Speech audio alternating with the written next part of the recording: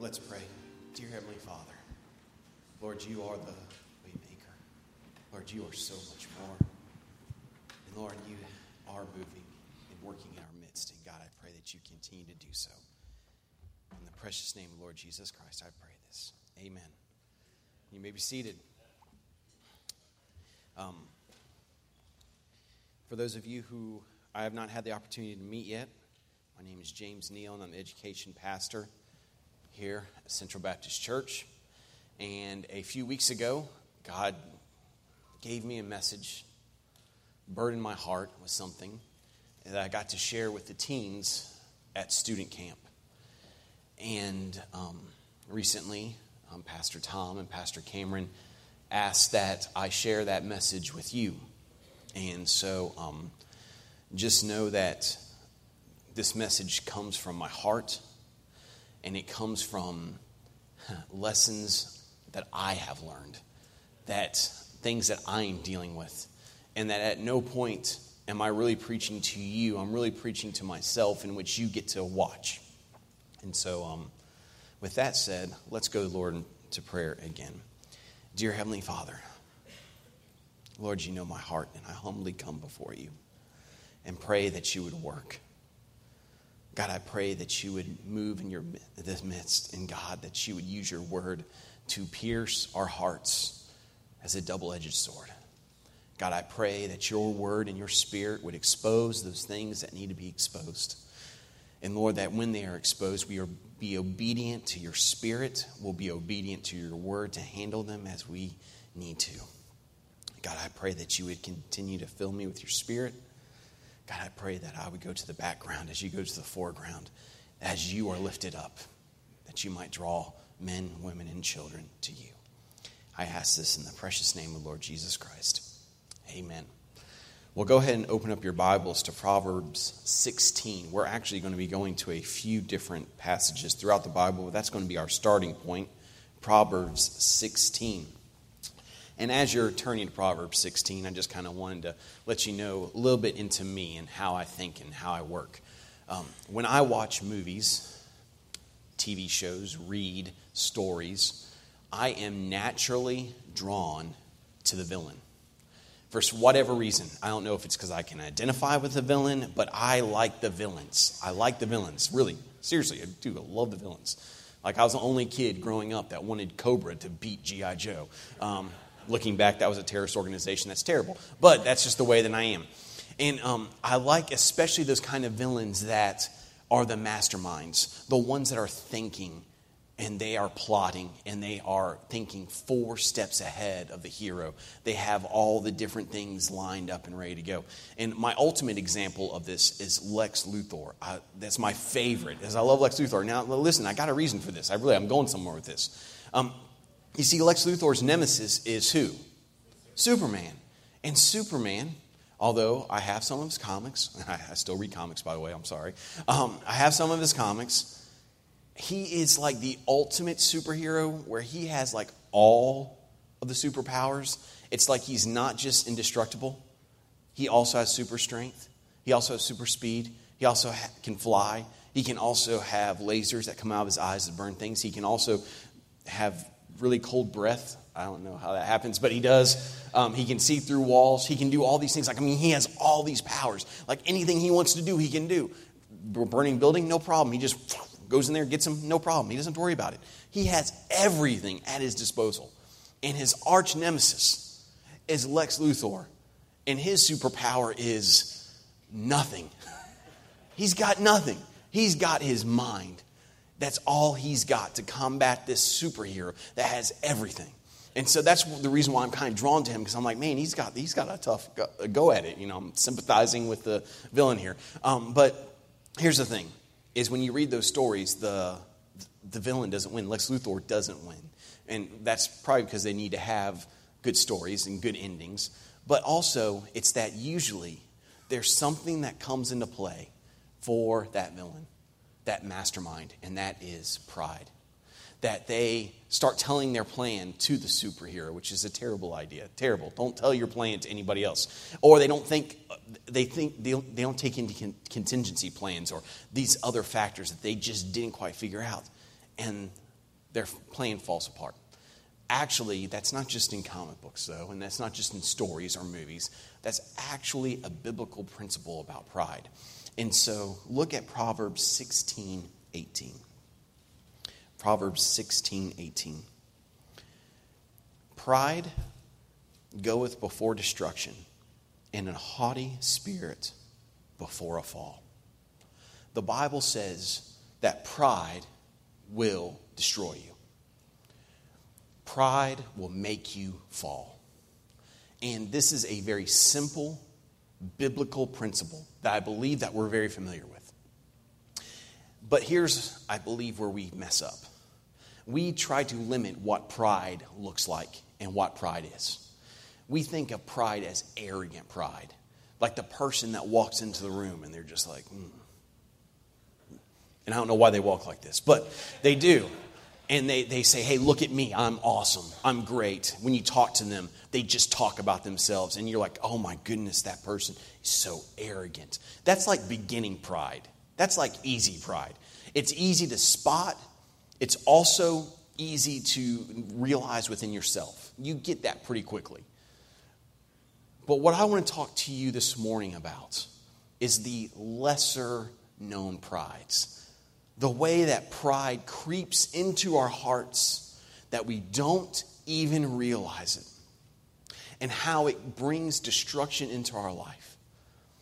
Now, I want you to know that the reason why I can preach this sermon is because I am an expert at this. Pride has ravaged my life.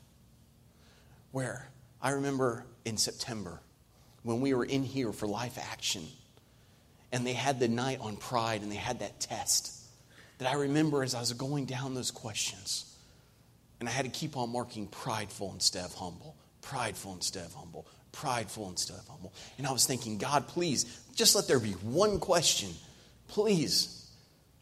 And God broke me that night.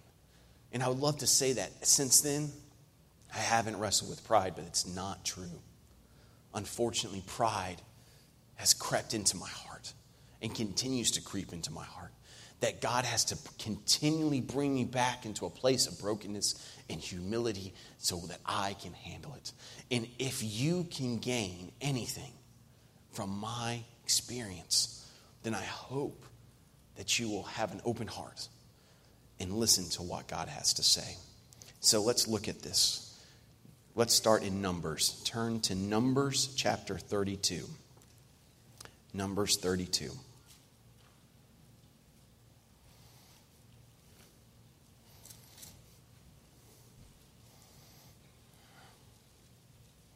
Not a normal book that we usually turn to that often, but it is inspired. It is the Word of God. Chapter 30, Numbers 32. I don't have time to give you all the context of what's going on here. Basically, Moses is talking to a tribe and dealing with them. But look at Numbers 32, verse 23.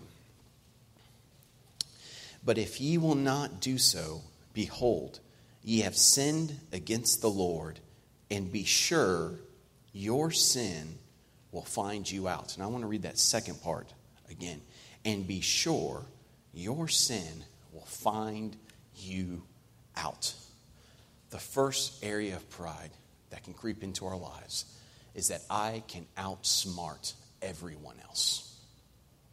I can outsmart everybody else. And the way that this is applied is actually, there's two ways that I can apply this. The first is if you are here and are watching online and you are not saved, and yet you come to church and you play the game. You know when to stand. You know when to sit. You know when to raise your hand. You know the songs. You know it all. But you know you are not saved. And you think, well, I can just fool everybody. And nobody will ever know. Truth is that's not true.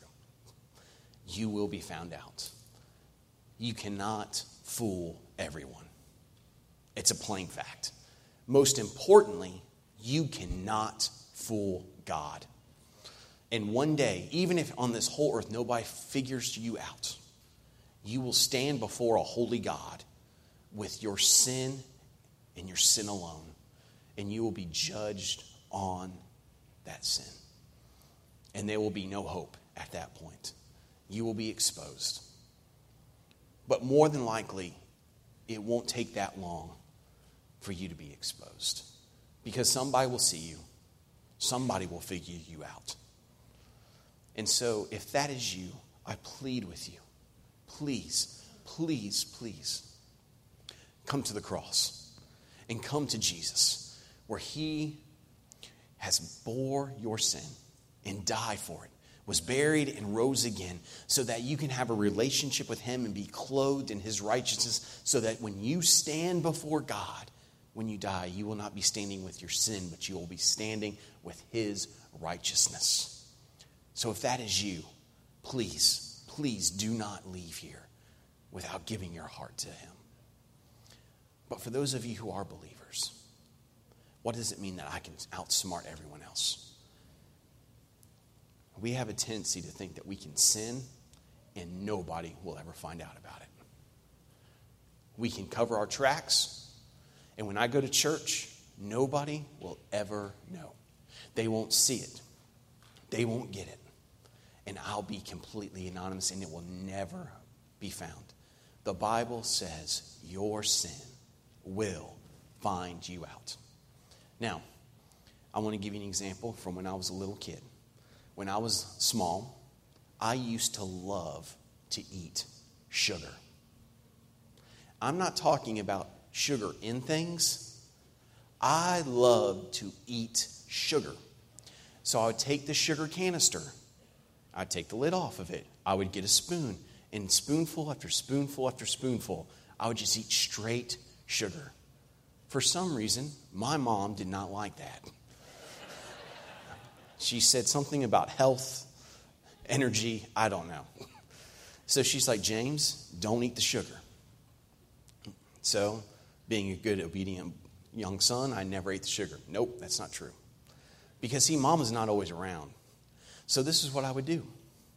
I knew where the sugar was at. I knew the canister. It was a tan canister. It had like a little mushroom plant thing on it and had a brown top. I remember this very well. I would look at exactly where that canister was and where the mushroom was, as far as related to where it was at. Then, when she wasn't around, I would pull it out.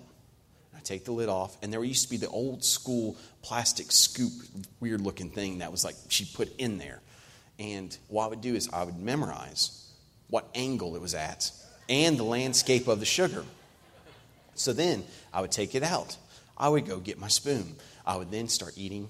Then if I ate too much, I would go to the pantry and pull some sugar and pour it back in. I would get the landscape back exactly where it was, put the scoop back in an exact same angle, put it in, put it back, wash the spoon, done. But here's the problem. After a while, you keep going to the pantry and filling up sugar, guess what? You run out of sugar. And when you're like 7, you can't go buy sugar. So, eventually you get found out. But I went through all that trouble because I didn't want anybody to know. I wanted what I wanted to do, and I didn't want anybody to know about it. And I would love to tell you that's the only time I did something like that. That's simply not true. We somehow think that we can hide our sin from God and from other people. But it doesn't happen. We get exposed. Somebody, somehow, some way, will find it out. If you want some biblical examples, 2 Samuel 11 and 12, David. David, who is a man after God's own heart, who is the king of Israel, who was the one who was leading his nation, was a righteous man so many ways. He's supposed to go to war. He doesn't. He stays back at the palace. He's up on the rooftop one day looking around, and he sees a woman bathing on her roof. Now, time out. This one's free. Ladies, don't bathe on your roof. Solves a lot of problems right there. That's free. But also, David sees it, doesn't bounce his eyes like he should and ignore it, but it says, hey, I'm going to call her over here. Well, you know the rest of the story. They end up having an affair. And he sends her home and thinks nothing of it. Nobody will ever know. Her husband's on the battlefield. She becomes pregnant. He's like, uh-oh, I got to cover my tracks. So, what does he do? He calls Uriah, her husband, home from the battlefield in hopes that that will cover up his sin. It'll make it a good story. But Uriah is a man of character. And while his fellow soldiers are on the battlefield, he will not go home. He will not enjoy the comforts of home. Instead, he says, no, I won't do that. David gets frustrated, tries all these different kind of things, but realizes he can't get him to break. So he sends Uriah back to the battlefield with the letter in hand. That letter finds its way into Joab, who was a terrible person anyways. And the letter says, hey, Joab, put Uriah at the front lines. Go to a heavy part of the battle. Stick him out in the front. Suddenly retreat and make sure he dies. And which he does. So now you have David, who has committed adultery, has lied, has stolen, and murdered. And then after Uriah is dead, he takes Bathsheba, makes her his wife. Okay, it's over. I've covered it up. Nobody will ever know what happened until Nathan comes along and calls him out as a prophet for his sin, and it breaks him. He thought he had covered all the bases, but he couldn't do it because his sin found him out. We cannot cover things up. A good example is Acts 5, but we don't have time to go through all that. But you know what I'm talking about, because I believe that you're probably like me at times, where you think I can just cover this up and nobody will ever know.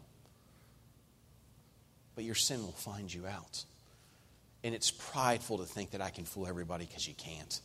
And God says you're just hurting and fooling yourself, because your sin will find you out.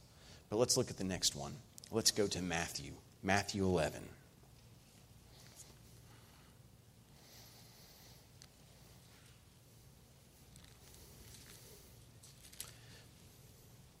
Matthew 11. So number 1, I can outsmart everyone else. And now we're going to go to number 2. Matthew 11.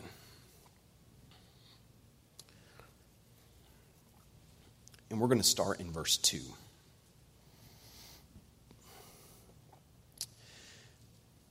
Verse 2. Now when John, and this is John the Baptist. Now when John had heard in the prison the works of Christ, he sent 2 of his disciples and said to him, Art thou he that should come, or do we look for another? Jesus answered and said unto them, Go and show John again those things which ye do hear and see. The blind receive their sight, and the lame walk. The lepers are cleansed, and the deaf hear. The dead are raised up, and the poor have the gospel preached to them. And blessed is he whosoever shall not be offended in me. Number 2, I know better than God. I know better than God. We have John the Baptist, who was the one who was foretold in the Old Testament to prepare the way for Jesus. He baptized Jesus. When he saw Jesus, he said, Behold the Lamb of God who takes away the sins of the world. I mean, we're not talking about a ho-hum, I might be a follower of Christ. This was a guy who was preparing the way, proclaiming Jesus. When his disciples went to go follow Jesus, he said he must increase and I must decrease. That's fine. He had it. He had it down. He's there. But then he finds himself in prison. He stood up for truth and found himself in prison. And while in prison, he was probably thinking, you know what? I stood up for truth. That's okay. I'm in prison, but that's all right. Jesus is on the move. Jesus is rolling. His ministry is starting. And I might be here, but soon that door is going to open. I'm going to be out. And me and Jesus are going to establish the kingdom of God. And so he waits. And he waits. And he waits. And he waits. Nothing. And it gets to him. So much so that he starts wondering if this is even the Messiah. So he sends his disciples to go ask Jesus. Why would he do that? Why would that doubt creep into his mind? He was in prison, and Jesus wasn't acting and doing the ministry he thought he should be doing. So he said, Jesus, are you even the Messiah? Because if you are, your ministry should look different. That's pride right there. And as much as I'd love to cast all the stones at John, the truth is, in my own life, I had done the exact same thing. God, you have not answered my prayer the way I wanted to. God, you have not worked the way I wanted you to. God, you did something completely different than the way I wanted you to, and you shouldn't have done that. I know better. I know what's best for my life. I know what should have happened. I know what shouldn't have happened. Where are you at? I know better than God. That is pride. And this has eaten me up too many times. And I could give you example after example from my own life. But there's one that you're probably most familiar with, for those of you that have been around here for a while. Because after Jenny and I were married, we decided that we wanted to start a family. And it was taking longer than we wanted to. So we had to go to doctors.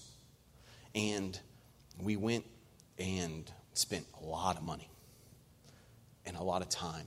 And we would get pregnant, and then we'd lose that pregnancy. We'd lose that baby.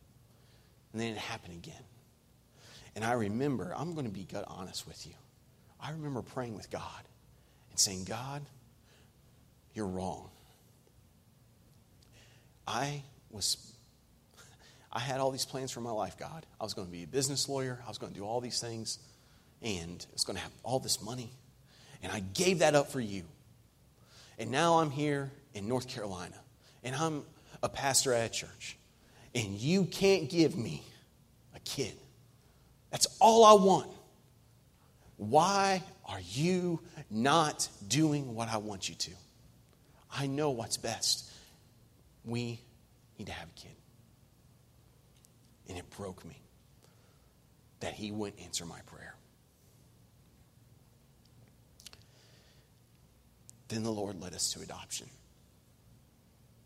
Adoption.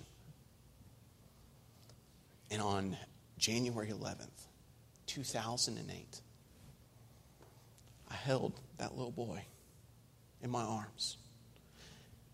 Logan. I would have never known Logan if not for God not answering my prayer and doing what I thought I knew what was best. Because of that, I got to hold this boy. That I get to be his dad and love him and cherish him. 5 years later, Megan comes. Enough said. Megan comes. I would have never known her. How different would my life have been? But you see, I'm sitting there, I'm saying, God, you don't know what's best. I know better than you. Answer my prayer. Do it the way I want you to. And if you don't, then are you even God? And yet he had a plan bigger than I ever knew. And you think that I'd learn my lesson, right? No.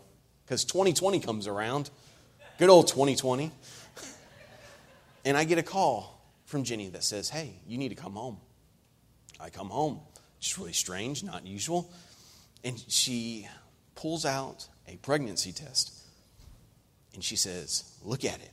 And I did. And I was like, yeah, it says negative. And she says, no, it's positive.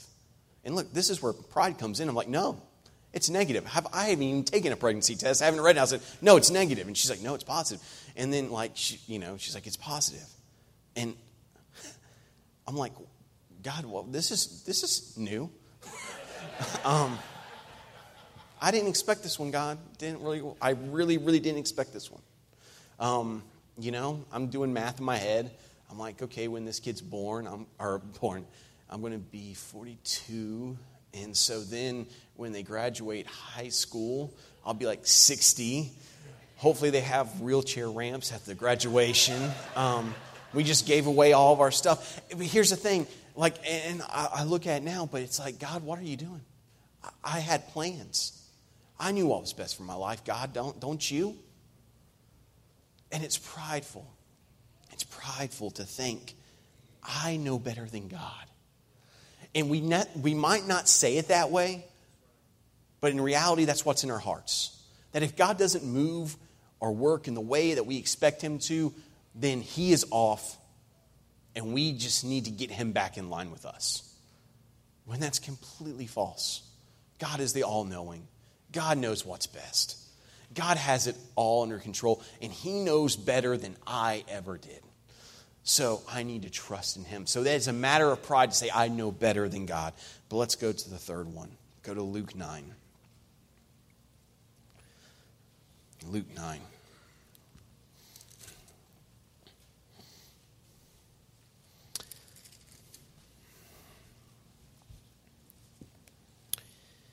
And we are going to start in verse 46. Luke 9, verse 46. We're going to read a few verses here. Then there arose a reasoning among them, and the them is the disciples. And arose a reasoning means, it's a nice way of saying an argument. Which of them should be the greatest? And Jesus, perceiving the thoughts of their heart, took a child, set him by him, and said unto him, Whosoever shall receive this child in my name receiveth me. And whosoever receiveth me receiveth him that sent me. For he that is least among you all, the same shall be great. And John answered and said, Master, we saw one casting out devils in thy name, and we forbade him, because he followeth not with us. And Jesus said unto him, Forbid him not, for he that is not against us is for us. So get the scene. Well, here, I'll give you the number 3. I am better than others. I am better than others. Get the scene. You have the disciples who have all been called by Jesus, and they're arguing about who's the greatest, who's the best. They're comparing each other. Hey, I'm better than you. I'm better than you. I'm better than you. You can have like Andrew, like I was the first one called. Then Peter says, yeah, but you weren't up on the Mount Transfiguration like I was. Then somebody else says, hey, Peter, the reason why you're up on the Mount Transfiguration is because he can't keep his eyes off you because you're going to say something stupid. So, and then Judas is like, no, but you know what? He trusts me with the money, so I'm the best one. And then you have Bartholomew, who's like, nobody knows who I am. Again, I said this before. I really want to talk to him because he's like the disciple that nobody, he just kind of gets overlooked. But they're all arguing about who's the best, who's the best, who's the best. I'm better than you, you're better than me.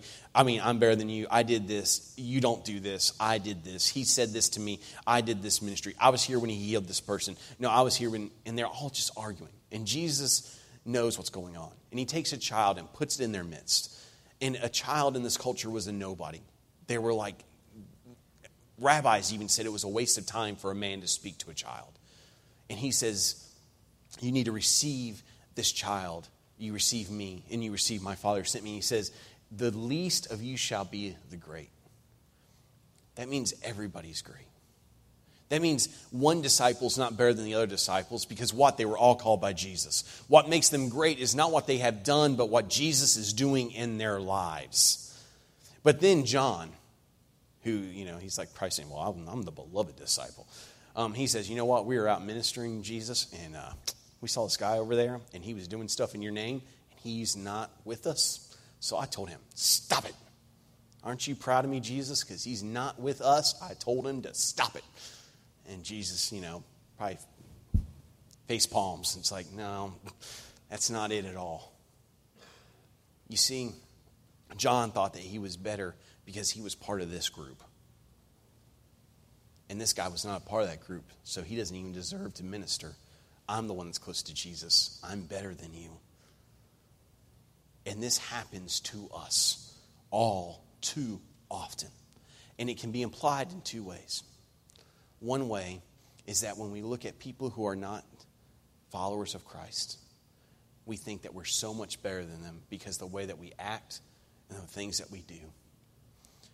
We say, I can't believe that they would act in such a way. I can't believe they would say such a thing. May I remind you, but for the grace of God, you would do the same thing. We all come to Jesus at the foot of the cross, and we have nothing to claim but our own sin. And he forgives us and washes us and saves us.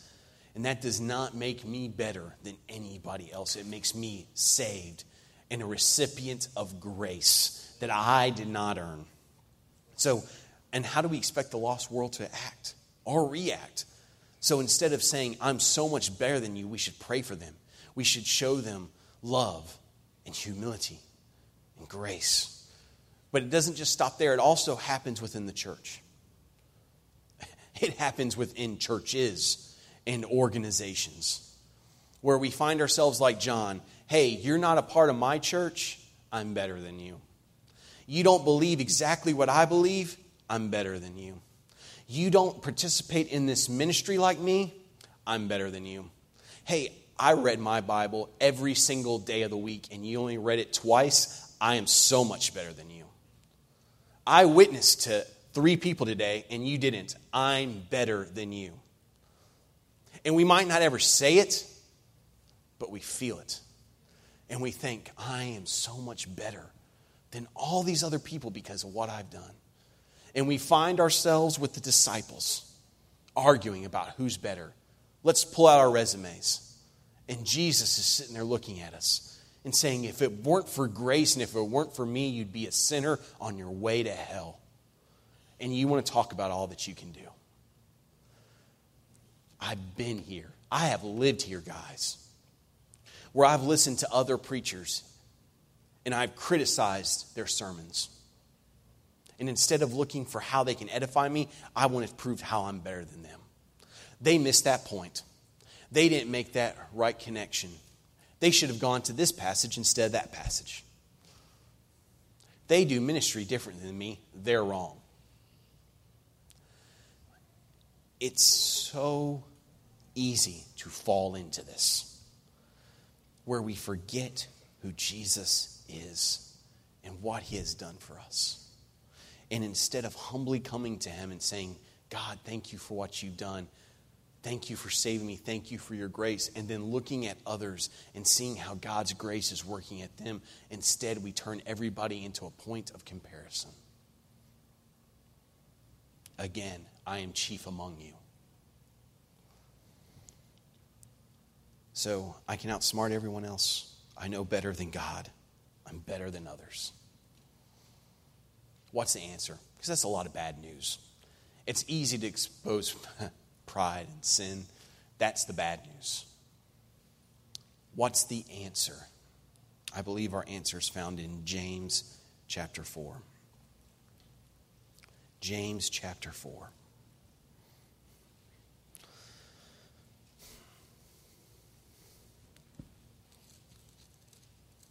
This is the answer for pride.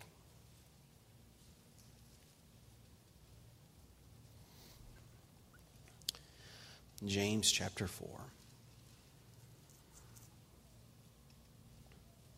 One simple verse in verse 6. James 4:6. But he giveth more grace. Wherefore he saith, God resisteth the proud, but giveth grace unto the, say it with me, humble. The answer to pride is grace. The answer to pride is grace. How do you receive grace? This verse tells you how you receive grace. It's by humbling yourself. Humbling yourself. What does that look like? If you go through these things, first one, I think I can outsmart everyone. Well, obviously, if you are not saved, then you need to humble yourself and say, I cannot work my way to heaven. I cannot hold my life together. I am a mess, and God, I need you. And you come forward and you give your heart to Christ, and he saves you. That is how you deal with that. But if you're listening and you have this sin that you are covering up and thinking that you can fool everybody, the answer is to humble yourself. And how do you humble yourself? you confess it. You confess it to God, yes. But another way that you humble yourself is you confess it to someone else. When you do that, God gives you grace. In fact, in the Bible, it says that if you try to cover up, it will be exposed. But if you will expose it, he will cover it with his love and forgiveness. You see, the enemy has told you a lie, that you're the only one that has these problems, that you're all alone in your sin, and that is not true. But your first step is humbling yourself. Confession, humbling yourself, and it might cost you your reputation. It might cost you, period. I'll just leave it at that. It might cost you. But it's worth paying the price, because in that humility, you'll find forgiveness and grace and peace that you cannot exchange for anything. But what about the second one? I know better than God. Humble yourself and say, God, I don't have the best plan for my life. God, you know me and you know everything that's going to happen. And God, when you change things, instead of rising up against you, I'm going to humbly come and say, I will submit to your lordship. You'll have to do that in a continual pattern, because it keeps coming back. Trust me. Humble. Just be humble. God, I don't understand it, but I'm coming before you and saying, God, I just want to submit to what you're doing. And then I'm better than others. You need to carry around humility and realize who you really are. Now you are a joint heir with Jesus, and you are seated in the heavenlies, and you have a mansion on the other side. But can I remind you that you won't have anything to do with that? That's what God has done for you. And you humbly remember that. Instead of trying to compare yourselves to others, you love them. You encourage. You build up. It all starts with humility. And this verse says you humble yourself. Because if you don't humble yourself, God will humble you. If you don't humble yourself, God will humble you. And that can be a very painful process. And so I say this not to bring fear, I'm encouraging you to come along with me in this journey of humility, a continual journey of humility. Now, in just a moment, we're going to have an invitation. And I'm going to ask our pastors to stand up here. And there's some of you here that need to give your heart to Christ. And these pastors would love nothing more than to open up God's Word and show you how you can put your faith and trust in Jesus Christ. Or if you just need to talk to a pastor about something, they'll be up here too. But these altars are going to be open. And it can be humbling coming to an altar when everybody's looking. But humility is what we've been called to do. And it's the first step of fighting pride, and it's the avenue through which grace comes. So I want to encourage you that however God has spoken to you, don't hesitate. Don't wait for others. Just come. Pray humbly before your God. Let's bow our heads and close our eyes. Dear Heavenly Father, Lord, I pray that you would search our hearts. And Lord, where pride has entered in,